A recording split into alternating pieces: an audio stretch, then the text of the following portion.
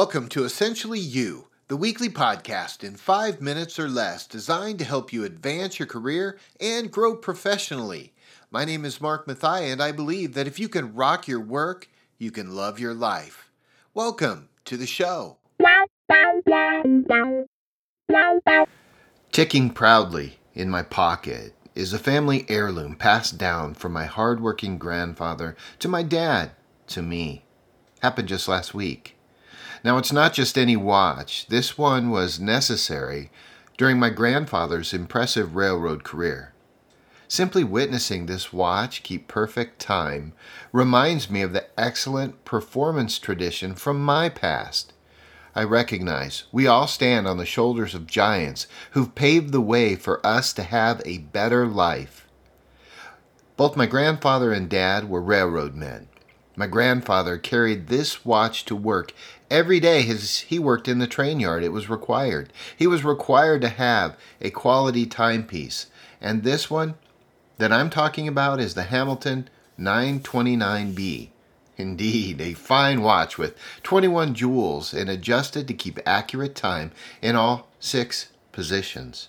Now, although this watch is over 80 years old, it still works great, and it remains one of the highest quality U.S. watches ever made.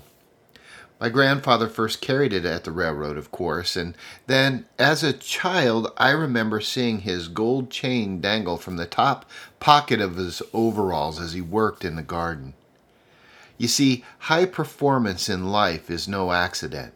It takes intentionality and effort for each of us to live our best life and share our unique talents and strengths with those we have the privilege of working alongside of.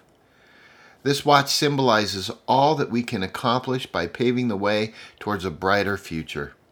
We never know what about our story will inspire the next generation. However, focusing on doing our best work can turn aspirations into belief. Belief fuels our future, and like this memento, this watch of my family's tradition, we can all join the other souls who worked hard and invited a future generation to dream of what is possible.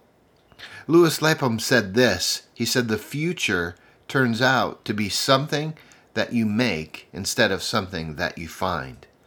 Together, let's get out there today and rock our work so that we can love our life.